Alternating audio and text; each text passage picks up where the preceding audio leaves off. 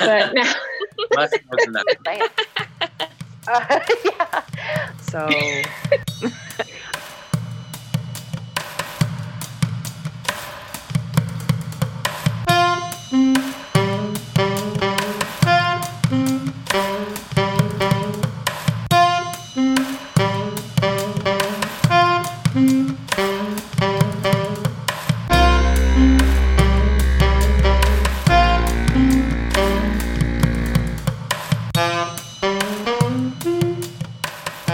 welcome to Seeing Red the Pod, episode 31, where we always discuss the latest Nebraska issues. I'm Stephanie, and here with me today is my co-host April. Hey, April, how's it going? Hello. I'm all right. How are you doing? I'm good, thanks. What'd you do this weekend? You know, elections in 2 weeks. Lit drop. I know. That's, yeah, mostly that's what we did. Lots and lots Are you of getting in like 700,000 steps? I don't know, because I can't find the charger for my Fitbit. So Your phone will estimate if you turn that on. I looked up really comfortable tennis shoes and I ordered a pair and then I paid for express shipping. I was going to say, you're probably wearing out the shoe leather. So it's all right. It's all worth it. What did you do this weekend? I had a long weekend. So we social distanced at a cabin in Illinois. And so it was a lot of driving, but had at least one day of like sightseeing and one day of nothing. And then I drove all the way back here to be here for the pod. Oh, thank you. Yes. Well, we have two guests have Melody today. No, Melody is off at another cabin. Yeah. Different cabin. Yep. Celebrating her birthday. Her birthday. Off the grid. Happy birthday. Happy birthday to the hostess with the mostest. Yes. Super. But we have two candidates today, don't we, Stephanie? I know. Who we got? Today we have Brody Weber, who is running for LD21 in our legislature. And then we also will have Krista Yoakum, who is running to be elected to a position she already serves in that she was appointed to as a county commissioner for District 2. So I'm pretty excited. We'll get to hear about some possibilities for representation in Northwest Lincoln and Lancaster County. Awesome. Do we have Brody first? We have Brody first. He's here. Let's bring him in. Our guest is Brody Weber, who is running for Nebraska Legislative District 21 in Northwest Lincoln and Lancaster County. We are excited to have him on. Me personally, I'm excited because he is running against a senator I really don't care for because of his love of all things NRA. And so Brody is not all things NRA, but he's much more than that. Welcome, Brody. Thank you. Yeah, thank you, April, for having me. I'm really excited to be here. I'm a big fan of the podcast. I was listening, to the Jane Kleb episode and the Meg Michaelichek episode just recently. So I'm really happy to be here with you guys tonight. Awesome. Hi, Brody. We're excited to have you. So we have just barely started interviewing candidates. We've never done this before. We're just a glorified blog, but now much more than that. So I think it would be really interesting. You would be the first person a candidate, I should say, to explain what a legislator does for Nebraskans. Mm-hmm. And how that office can improve the lives of Nebraskans. Awesome. Yeah. This is something when I'm talking to voters, whether it be through the phone or, I socially distance, door knock. And the way I do that is by leaving a door hanger on the doorknob, stepping back and then talking to them from a 6 feet distance while wearing a mask. And this is one of the common questions I get, honestly, is what is the legislature and why does it matter? All states have a legislature, and the way I like to equate it is the legislature is essentially the state version of Congress. And Nebraska is really unique for 2 reasons. We are the only legislature in the nation that has one house. It's the Senate. And that is why we are called the unicameral. All of the other legislatures, as well as Congress, is a bicameral, which is a House and a Senate. However, the House of Representatives in Nebraska is often individuals like those who are listening to this podcast. The people are the very first house of the legislature. And because of that, we get every bill has a hearing, and anyone who is a resident of Nebraska is able to testify on that bill, share why they support it, why they oppose it, or why they are neutral on it. And so that first house is really important. But technically, we are a unicameral institution. So that means that we only have a Senate. And so state legislature and state Senate in Nebraska are commonly interchangeable. That is why those who are running for state legislature in Nebraska then get the title state senator, whereas that's not always the case in other states. But then also, we are supposed to be the only legislature in the nation that's nonpartisan. Mm-hmm. And technically, we are nonpartisan in the fact that we don't run with our political affiliations on the ballot, and that we have a jungle primary, and the fact that if two Republicans are the top two vote getters in the primary, they get to advance. If the top two vote getters are Democrats, they advance. And it could even be the case for libertarians and independents and Green Party. But more often than not, we do end up seeing a Republican versus a Democrat in these legislative races. Every now and then, though, there are some inter-party matchups like we can see in southeastern Nebraska or up in Midtown Omaha. However, what I have noticed is with the influx of money, specifically dark money in our legislative races, that we kind of started seeing around 2014 when our governor was running for his first term back then and won some allies in the legislature. But then also in 2016, when a lot of Republican senators were primaried, we've started to see that nonpartisan nature that George Norris, the founder of the unicameral and nonpartisan legislature in Nebraska, really intended to see. And that's why I think it's really important for us to have candidates running for office that don't necessarily run with their political affiliation. They're still very upfront with their political ideology, but run on a platform of finding issues that we can find common ground on and get the ball moving, rather than finding some of the most controversial issues, especially in election years, that we can use then to point fingers at other senators, which I think we saw a lot when the legislature reconvened during after its COVID-19 recess. Oh my God. The most controversial. It was disgusting. Yes, absolutely. And so that's kind of what the legislature is. What I'd like to have you talk a little bit about, if you would. We always say on the pod and on Seeing Red that the more local the government, the more important it is to your everyday life. Absolutely. So we're in this presidential year, so that steals all of the air out of the room. Yep. But honestly, what they do in Washington, I mean, I guess during a pandemic, they can do some pretty big stuff, but there's so much done here in our state house and our city council that really has an effect on our lives. How do you see yourself being able, as a state senator, to improve the lives of Nebraskans? Yeah, absolutely. And this is another issue I talk a lot about, is the legislature plays a huge hand in the roads that we drive on, and the wages that we have at the places that we work. And you know, something really personal to me is they have a lot to do with education in the state of Nebraska, especially access to quality education, our public schools here in Nebraska.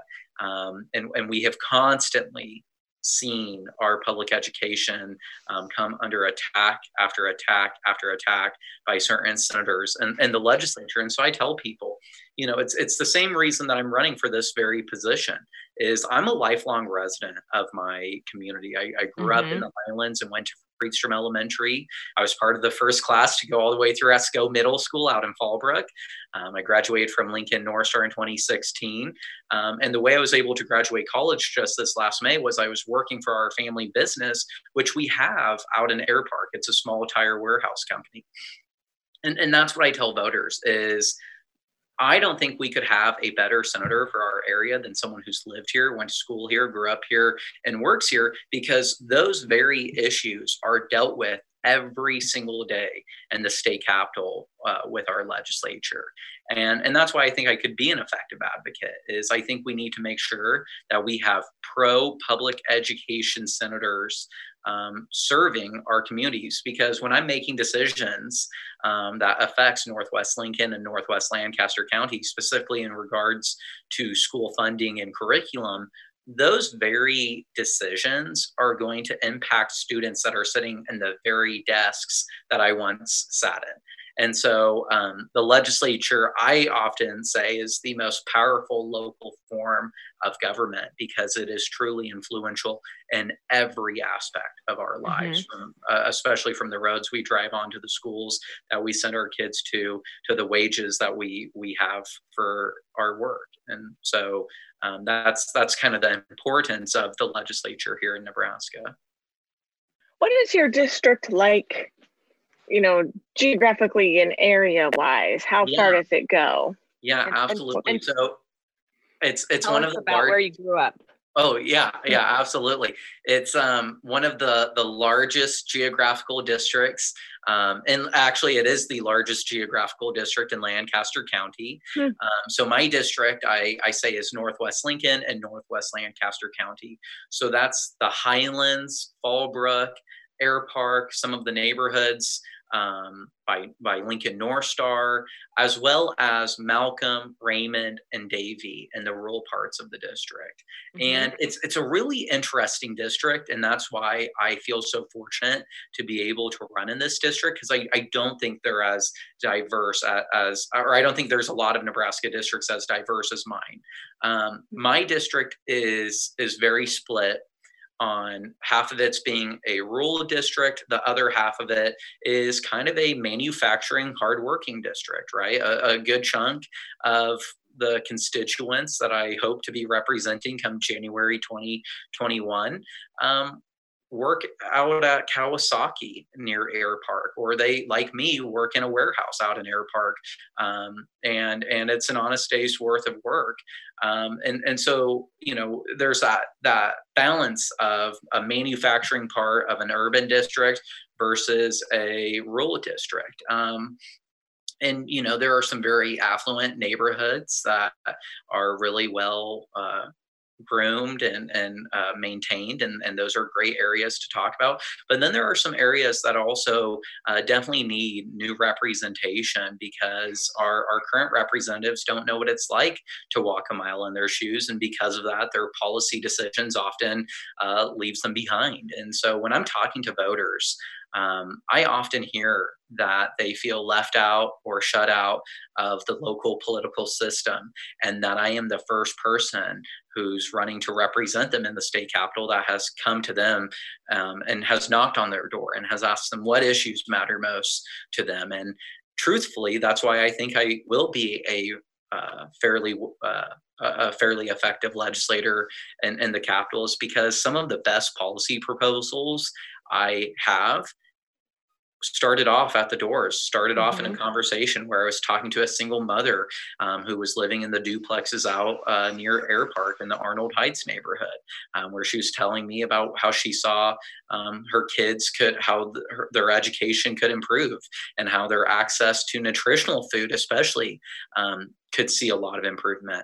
I think about, the ranchers I talk out near the county line, just north of Raymond there, and they've taught me some really interesting policy when it comes to agriculture and the economy that follows. And so I think it's really unfortunate that Northwest Lincoln and Northwest Lancaster County has had a senator for the last 4 years that represents some of the people, but not all of the people of the district. And it's really sad to me the amount of individuals that I've heard from that have never met their representative, and that the only way they know who he is the fact that he bombards their mailbox every 4 years when he's running for office. And I don't believe that's what representation is. I think representation is supposed to be doing the work, the legwork of getting to know that community, the needs of that community, and figuring out how in that role, so in this instance it'd be in the legislature, how you can best meet those needs, to allow those individuals to have a prosperous life. Because, that's what we all want. So that's what I want for everybody. Absolutely. Not just me. Amen. I want it for you and you and them. When we all do better, we all do better. Right. Exactly. I lived for 15 years of my life in your district. And in full disclosure, I've been canvassing for Brody because I think Brody is going to be a fantastic senator in our state legislature. But I can tell you that walking some of the neighborhoods that I grew up in when I was a little girl, and knowing that our governor and our senator, the senator in that district specifically, chose not to take advantage of the additional food stamp benefits for our community that every other state in the nation is taking, made me so angry. Because I thought about what, we were very, very poor when I was growing up. And I thought about how a decision like that would have impacted me then, and how it's impacting these communities that don't have any representation in the legislature because their representative completely ignores them. And then, getting messages about how people are voting for you because you're really listening, and you don't care about just what your best interests are, your cronies, right? You're too young to have cronies, Brody. Absolutely. I'd find any if I needed some. I'll be your crony. So I'm old enough. Anyway, so I appreciate that you're putting yourself out there and that you really care about those people. And I can say that from firsthand, from living in some of those areas, that those people need somebody that's going to advocate for them. Well, absolutely, Stephanie. And just going off of that emergency food assistance issue, I know with absolute certainty that our district, District 21, is going to be and is one of the hardest hit districts in Lancaster County and in the state because of that refusal. And as irresponsible as it was for our senator not to support that, it's not surprising in the slightest, because if you never go out to those communities, if you never put in the work at trying to understand what the individuals in that community go through on a daily basis, how can you know that it's going to negatively impact them?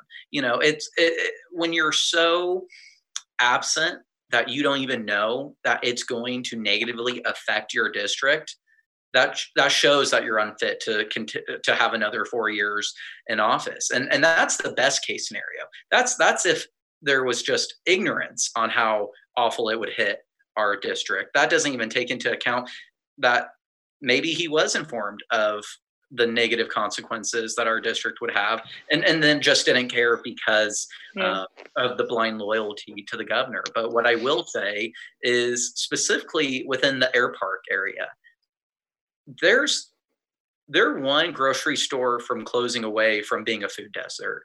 And that was a real issue that we had, that potentially could have happened when IGA was initially going to close its doors. Luckily, a new owner stepped in and were able to keep that facility out there. But where was our senator on trying to prevent the Arnold Heights area and the Air Park area from becoming a food desert? Because then the nearest form of food would have been the Super Saver in Fallbrook, which they would have to get to Fallbrook. That's assuming that there is always the form of transportation to get to the Super Saver in Fallbrook, or the convenience stores that are near the neighborhood, that the prices are just astronomical compared to the grocery store. And so not only the lack of, or the inaction on trying to prevent from a portion of your district becoming a food desert, but then to turn down that emergency food assistance fund that also helped those families. It's just it continues to illustrate a total lack of empathy and leadership within our district. Not for long, Brody. Not for long. Not for long. Not for long. I'm from here, so I'm for here, and I think that's really the reason that I think this is going to be a competitive race. Is I think that's something that goes across all political affiliations. Is that I'm from here and I'm for here, and while we may not agree on every single issue, you're going to know where to find me to be able to talk about that issue and understand where I'm coming from, and I'm going to be able to learn where you're coming from, so that way I can more effectively represent you down the road. I have a question. Absolutely. Do you or have you ever had a mustache? I must confess that is my biggest scandal. Is I at one point had a very thin mustache. It was mainly as just to show people that I could. Yeah, so why not? It's fine. It was for 1 month. I decided to just grow out a mustache just to kind of joke with my friends every time they would see me in public. And this is back in the summer of 2019. So, in the olden days. Yeah, before time. Each other with face to face. If I had a mustache these days, no one would even be able to tell. And so there was 1 month. It was July of 2019. I had that mustache, and there was only one time I think I was photographed with that. Jeez. So for our listeners, Brody's opponent and the GOP party have been blasting postcards with Brody, who I've never seen a photo of him with a mustache, like you said. But because apparently it makes him look more sinister. Like maybe like green lighting with like a mustache. Yeah. And some like sinister lie. The Uncle Sam, I want you finger. Yeah, absolutely. Yeah, well, with his sinister mustache. Well, and all those, all those photos are from my 22nd birthday party that I had a birthday bash for a local nonprofit. So instead of asking for gifts or, I think like a lot of 22-year-olds ask for drinks for their birthday, I was asking for donations for a local nonprofit. And so that's the event that I was photographed with having this beautiful mustache. The joke's on them. I actually loved it. I only got rid of the mustache because it lost the hand vote between my friend group. And so you can grow it back when you get elected. You know what? I have like 124 mustaches in my trunk. So Brody, let me know. Wait. Everybody who drop slip for Brody gets a mustache. And we were gonna do a picture, but you can't really wear a mustache and a mask at the same time. So thanks, 2020. Thanks. I think I'm gonna. I called it the dirty stash, and I think I'm gonna have to regrow it. Just so that we're gonna call it the justice stash. The justice stash. I love it. Stash of justice. Because here's the thing: I'm afraid of some of my colleagues not being able to recognize me if I show up in January without a mustache. Well, I have some for you. And here's the other thing I'm going to say real quick, Brody. Your body, your choice, and I'm not going to let anybody shame you. For the decisions that you made. Absolutely. And if that's all they got is one time Brody grew a stash. And I thought it was mustache. I liked it. So cool. I like to get it on campaign materials. My campaign doesn't let me send it out. They're like, there's Brody. He wants you to have education and healthcare and food. Brody. What messing it all up. Yeah, exactly. Okay. I get that question a lot these days, April. Brody, here's the question I have for you. Okay. What would you say are the top 3 issues facing your district?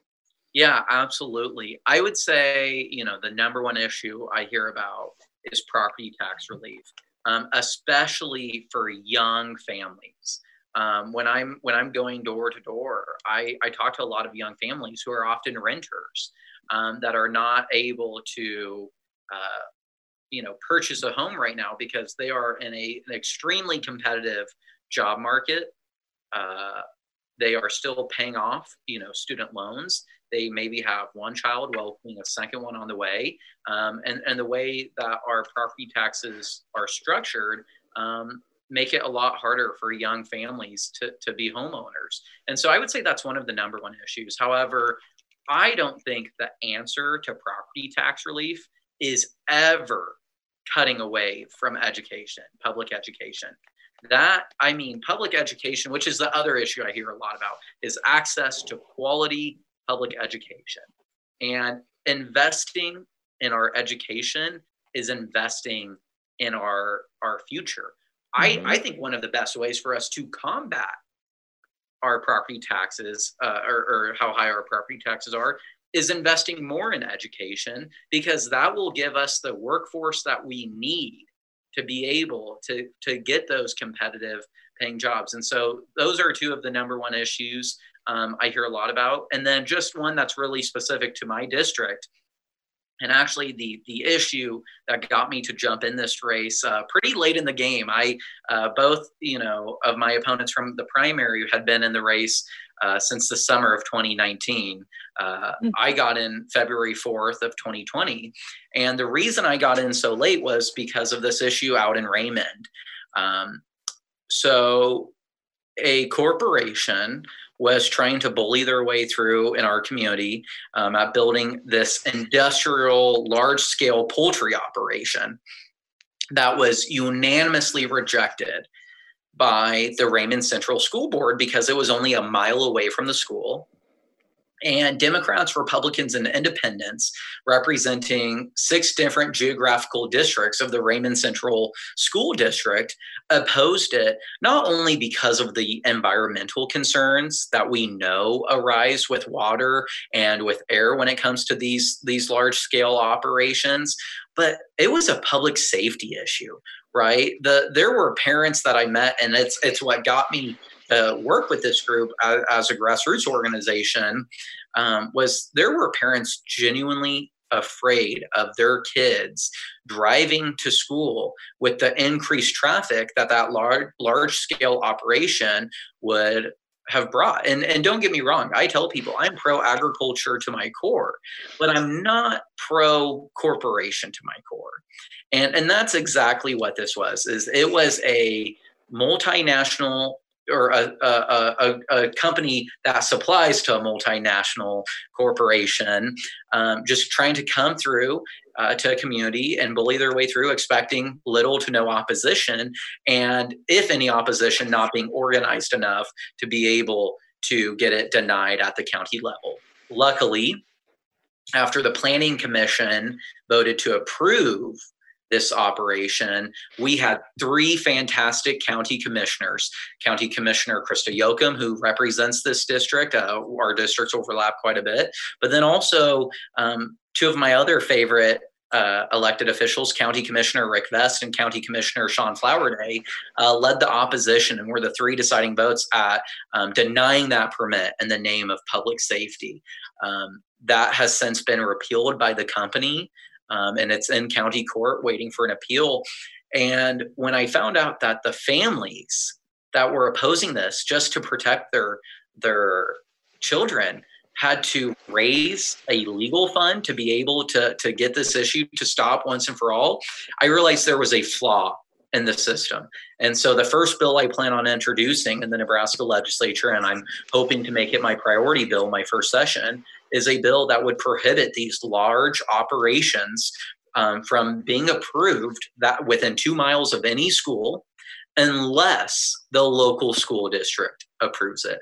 I think that's a common sense piece of legislation that we can all agree on. It doesn't take away an individual's right to have a permit for these kind of operations. It just says that if the school district overwhelmingly opposes it because it's against the best interests of the students of that community, then I think we need to respect those wishes, and that the financial burden at stopping that should not be pushed on unexpecting families. Mm-hmm. Because it could be your family, it could be Stephanie's family, it could be my family, it could be April's family. And that's just not right to have that thrust upon you. And so that's a third issue that's really important to me, and that's district specific. But I really, that's the issue that got me to jump in this race in 2020. Yeah, but it tells me that you're concerned about the environment and absolutely soil and air and water, and that is huge. And you just can't deny it looking at even the news every day anymore. And children. Absolutely. Well, and I tell people I'm the youngest person running for state legislature in the entire state of Nebraska. And the reason I'm running at 23 years old is I realize that my generation doesn't have this luxury of being able to kick the can down the road on some of these really consequential issues, the environment especially.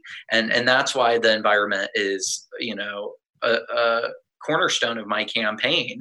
And it's why I'm extremely proud to be endorsed by Bold Nebraska as well as the Nebraska Sierra Club.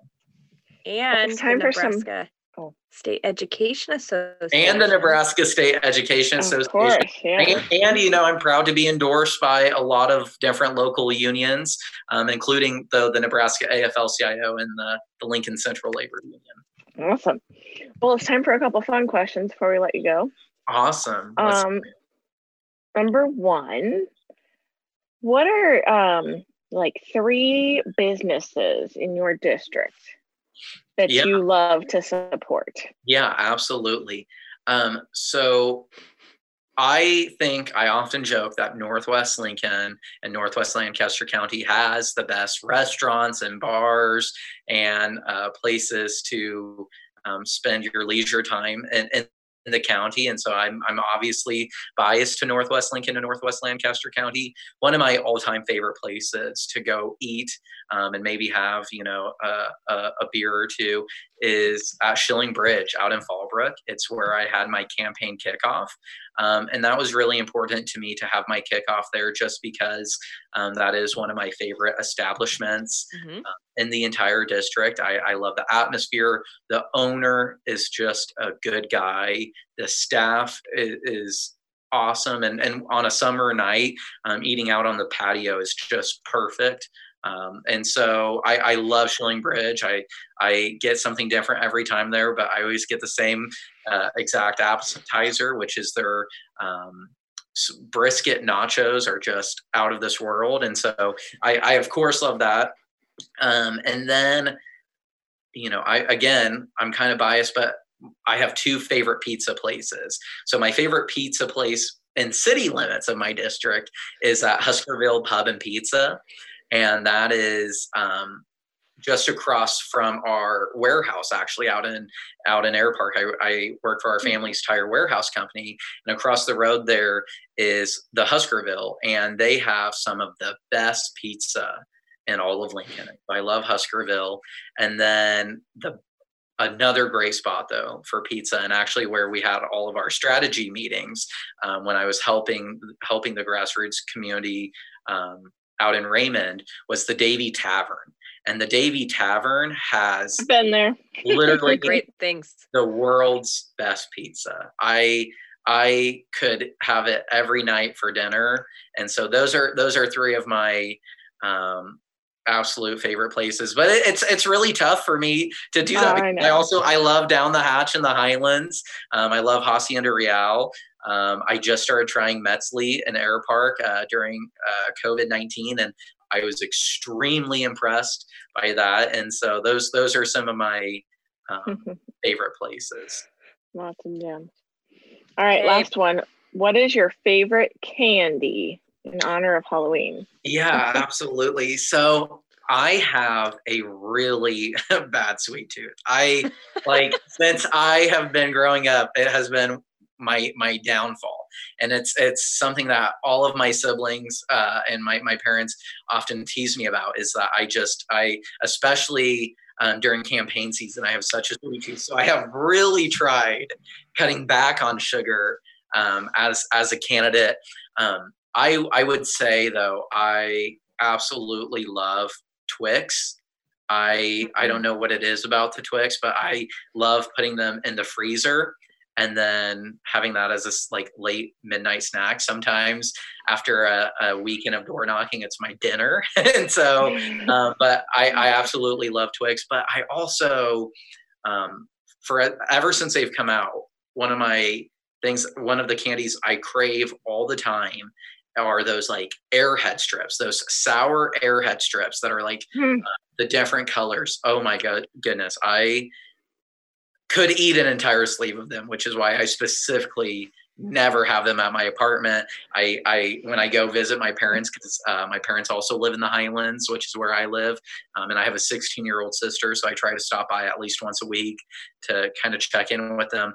And I joked with them, I was like, you guys cannot be stocked up on those and Twix during a campaign season, because I can see your next negative mailer is going to be like, Brody likes candy. Which side of the Twix does he choose? You know, that's probably going to be He likes Airheads. Yeah, sugar.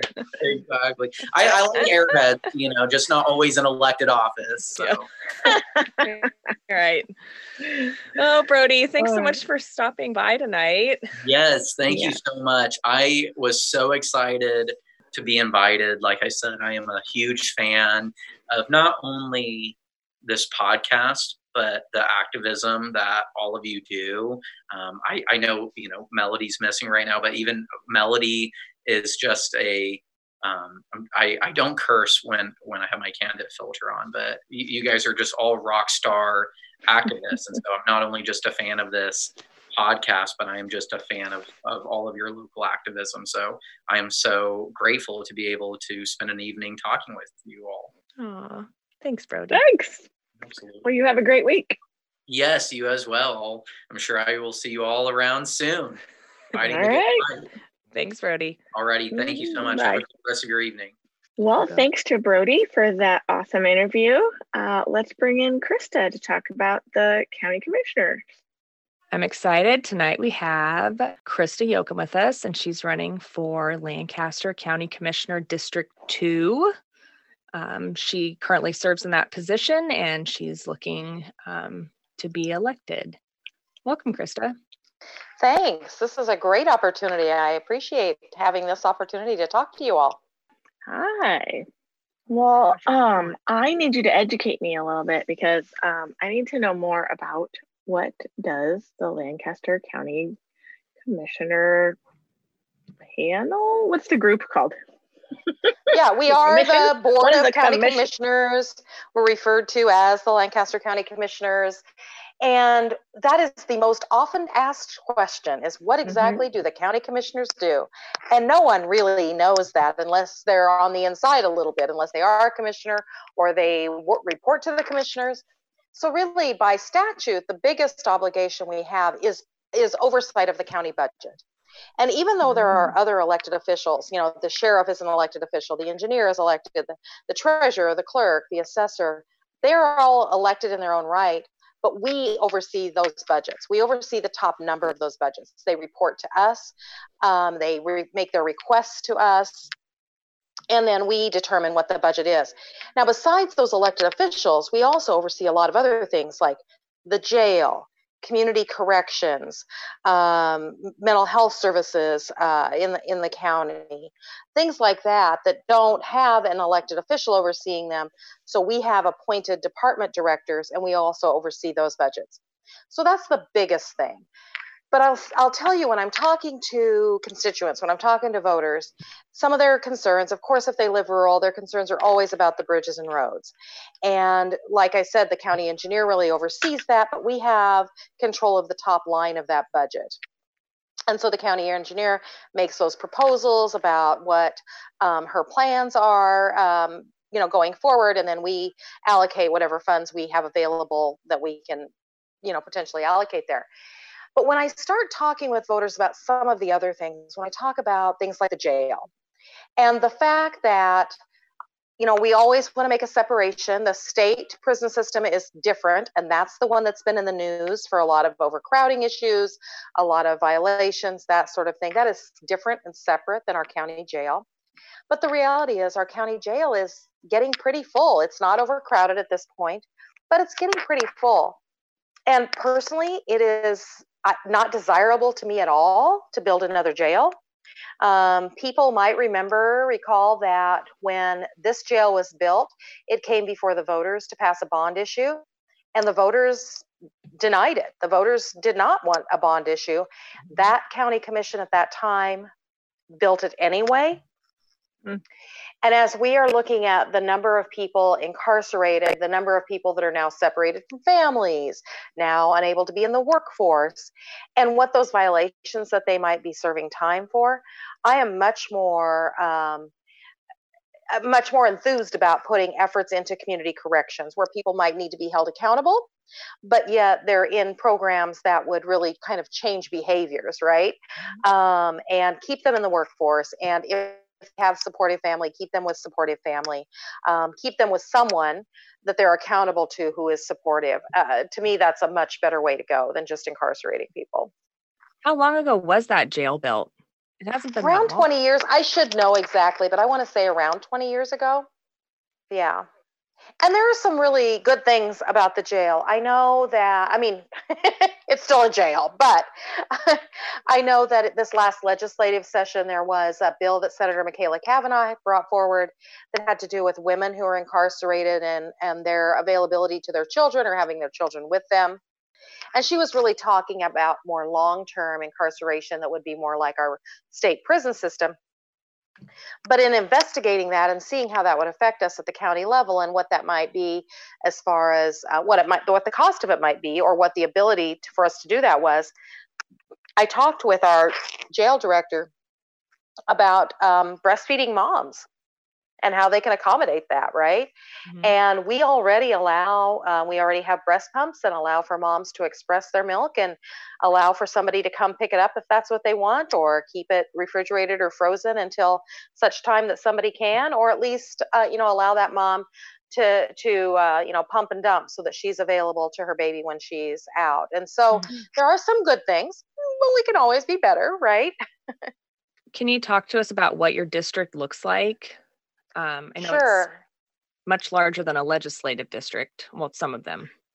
Yeah. So this district really starts downtown and goes north to the county border and west to the county border, and then dips down a little in this western side of the district down to around like from 8th Street to about the Coddington area and down to Van Dorn.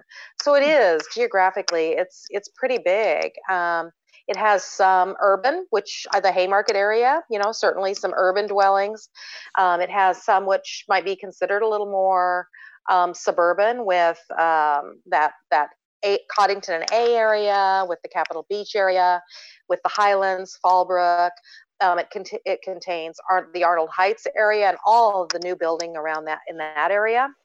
And then the rural areas of Malcolm, Raymond, Agnew. Yeah, so it's pretty vast. That must make it difficult to run, to get your name out there and things when it's so big.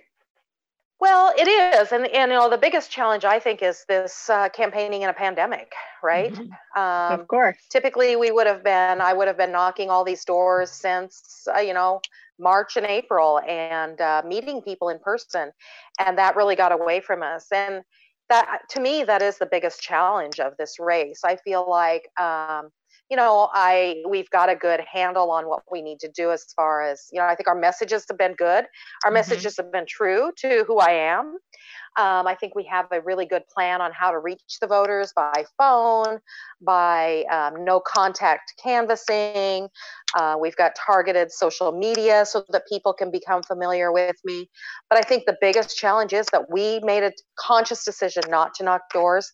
I don't want to freak people out by coming to their door and invading their private space where they feel safe.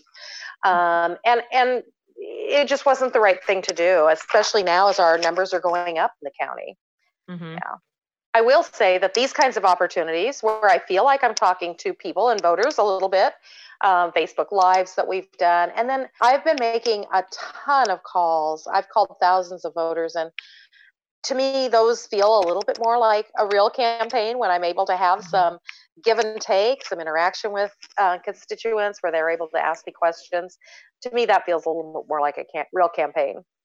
Well, and that gives you a good opportunity to get some input from the voters and the community members that you want to serve and do so. Absolutely, now. Stephanie. And I think that's one of the most important things. We can't make decisions in a void.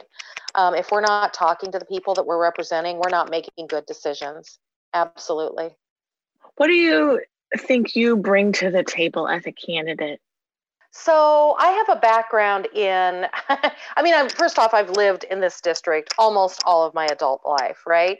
So I know this district pretty well. It's really fun when I call voters and I say, oh, I used to live down the street from where you are, or I'm your neighbor. I live just a few blocks over. That feels really good. It feels like, we're all part of the community. But overall, I think it's the background that I have, my work experiences, my community experiences. I worked in healthcare for over 30 years and mostly in long-term care. And in that, I met a lot of people having a lot of making really hard decisions about their spouse, their parents' care. I did, some hospice cases and things where people had to make decisions about end of life care. Mm-hmm. And having those interactions, I think, has posed me well to have these conversations with my constituents and be able to really listen so that what the end result is less about what I had a preconceived idea about and more about what they really want or need. And then I've worked as a community organizer for more than a decade now. And in that role, again, it's not implementing what my first thoughts are. It's really implementing or helping community members implement what they want. And so I think those things are things that really make me really posed well to serve the constituents of Northwest Lancaster County. And I know that one of the things I get from constituents a lot is, I can't believe you called me back. I can't believe you returned that email. I can't believe that you agreed to take this meeting with us. Well, in my opinion, that's what elected officials are supposed to do, right? That makes us better as elected officials. And, the reality is sometimes we're privy to information that maybe the general public doesn't have, that sort of thing that might also be an influence in a decision making. But I definitely want to listen to my constituents. And I think I bring, a lot of experience in already having done that sort of thing. What are your key issues going into this race? The key things that you want to work on to improve lives in your district? Yeah, that's a really good question. I mean, like I said, our main responsibility is that budget. And while that's crucially important, it's not terribly sexy or fun, right? And things that really drive me, I mean, I've long been a proponent of we've got to take care of the resources that we have, right? We have a limited amount of resources. We got to take care of the water, the land, the air. And I know that some of you might be familiar that I'd run for Public Service Commission 2 years ago. And that was really largely for a couple of reasons. One was to stop the Keystone XL pipeline. And the second was to really expand rural broadband, because I know that that's a huge deficit. If we want to grow local economies across the state, people have to have that connectivity. And if you want to recruit a great high school teacher to your high school, for example, and their spouse can work from anywhere, they have to have connectivity to do that. People that want to get continuing education, et cetera, or grow their small business need that connectivity. So so that's one thing that I would like to champion going forward here. And we've certainly seen what a crisis that is during this pandemic, where we've got students and teachers that neither one can necessarily connect, especially in our rural communities. But going back to the environment and fighting the KXL pipeline, I had worked on a gubernatorial campaign, and we were the campaign that found out that the then governor and attorney general had taken TransCanada KXL money into their campaign accounts. And at that time, there was no U.S. office, so it was clearly international money and clearly illegal. And we exposed that. And ever since then, I have been certainly in that fight. Now, I'm on the county commission in this moment. We're not looking at a pipeline like that. But for example, I was the one that was able to make the motion to deny the large corporate chicken feeding operation in Northwest Lancaster County, because there wasn't sufficient water to run that operation. But secondly, it would have compromised the neighbor's water and potentially the water of the school there, the contamination. And you can talk about the inhumanity of raising chickens in that way and a lot of other things that are issues. But we had a narrow scope on the county commission as to what we could make our decision on. And it really came down to believing the scientists, believing the hydrologists, and what water was available there. And it wasn't the right business and it wasn't the right location. And we were able to deny that. We recently passed what we call a text amendment. We don't get to write ordinances or laws. And so that we can allow solar farms in Lancaster County. There was no provision for that previously.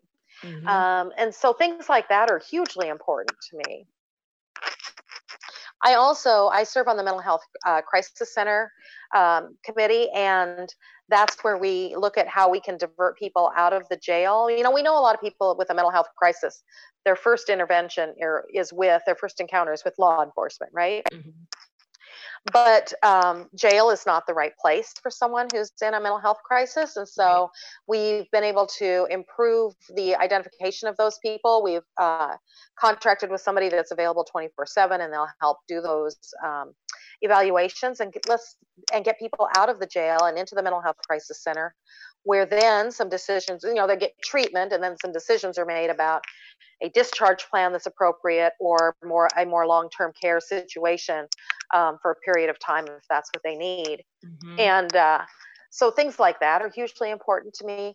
The county commission, we also we allocate funds to a lot of nonprofits here in the county, and that's where I have a huge amount of experiences in nonprofits. And so some of those are things in working with high-risk youth, right? Some of those are programming for our new Americans, our immigrant and refugee populations, where I've spent quite a few years working as well. And so I think those are areas where I can add value, but those are also areas that are really important to me. Yep. I think those are really important to the community. Yeah, I think so too. And it's hard to say, oh yeah, we have oversight of the budget. Well, that's awfully dry. But when we start talking about these things that affect people's everyday lives, it becomes a lot more important. The county commission is hugely important. I have a question just for our listeners. How many members on the county commission? Yeah, that's a great question. So there are 5 members on the county commission. Currently, we are 3 women and 2 men, 3 Democrats and 2 Republicans, which is a very interesting mix, and we bring different life experiences to the table. But we cannot act individually. We have to act together as one board, similar to the city council and similar to the school board. And so that makes for some challenges sometimes, right? We don't see things eye to eye. The board currently is pretty good about talking things out with each other before we come into the boardroom to make a decision, and considerate of each other's feelings. And we usually know if somebody's going to not vote with us, and we know that ahead of time, and have been able to have some good conversations around that. I do appreciate how it appears that the county board is a little more collaborative than some of the other institutions that we have governing us. I would say we're more collaborative than the county board was 10 years ago, 20 years ago, 30 years ago. Absolutely. This is a different board. You're absolutely right. And, another thing about county government is the transparency is right there. Our budget is on the website, and anybody can go out and watch it, and they can hone down to the very finite details of each department budgets. And all of our meetings have to be open meetings, and no more than 2 of us can talk to each other at a time, or we're violating that. And we take that very, very seriously. So you pretty much see everything we do played out on, My City TV, YouTube, wherever we broadcast. Absolutely. Appreciate that it's accessible. Okay, Krista, we're going to get to the fun part of the interview. Are you ready? This is too hard, Stephanie, making me choose a favorite restaurant. No, it's not a restaurant. So one thing that I think we want to help there are great places that are locally owned across our state and all of our communities. And some of us might not have heard about a neat place that we might want to patronize. So maybe what are some of your favorite places to patronize that are in your district? So I'm going to have to be a restaurant. Yeah. Oh, that's good. Yeah, that's a good point. So clearly the Haymarket is in my district, and we have many locally owned businesses in the Haymarket. And my husband and I not since the pandemic as much, but previously we'd spent a whole lot of time. We would I worked downtown, and we would just be downtown until 9, 10 o'clock at night. And those are still some of our favorite takeout restaurants right now, or sitting on the patio. But, Granny Weaves is in my district out in the Air Park area. And I'm so glad to have them there. Actually, Friday night, we had dinner from Granny Weaves. I went out and put out a yard sign in that area and picked up takeout from there. And I saw that sign today. Yeah, the food was so good and such an abundant quantity that I couldn't eat it all. So I still have a piece of chicken in my refrigerator, and I actually had the sweet potato pie for breakfast Saturday morning. And then I like the Branched Oak Marina. I mean, you want to go out and spend some time outdoors, and they were able to do some outdoor concerts this summer. And that was a ton of fun because it felt a little bit like normal life. We're sitting outdoors, wearing a mask, taking it off to have a beer. And then I got to give a plug for Zipline Brewery, which is just down the street from me. And I've certainly enjoyed them through this pandemic time. I've been a patron anyway, but they did some really cool things, like the fundraiser they did to support Lincoln Calling. And so throughout the month of September, every Friday, I had a case of beer from Zipline delivered to the house. We had about a dozen friends over to the house, and then they sent a band over. And, so there's a lot going on in this district. This is the best district. I'm just saying. Well, thank you for coming. I learned a lot about the county commission that I did not know. Yeah, me too. You've got my vote. Well, thank you. Every vote counts. Okay, Krista, tell us what your favorite candy is before you take off. Oh. It's a toss up here between, Reese's peanut butter cups are high up there, and especially we're going into Halloween season, and those have to be in the Halloween bucket.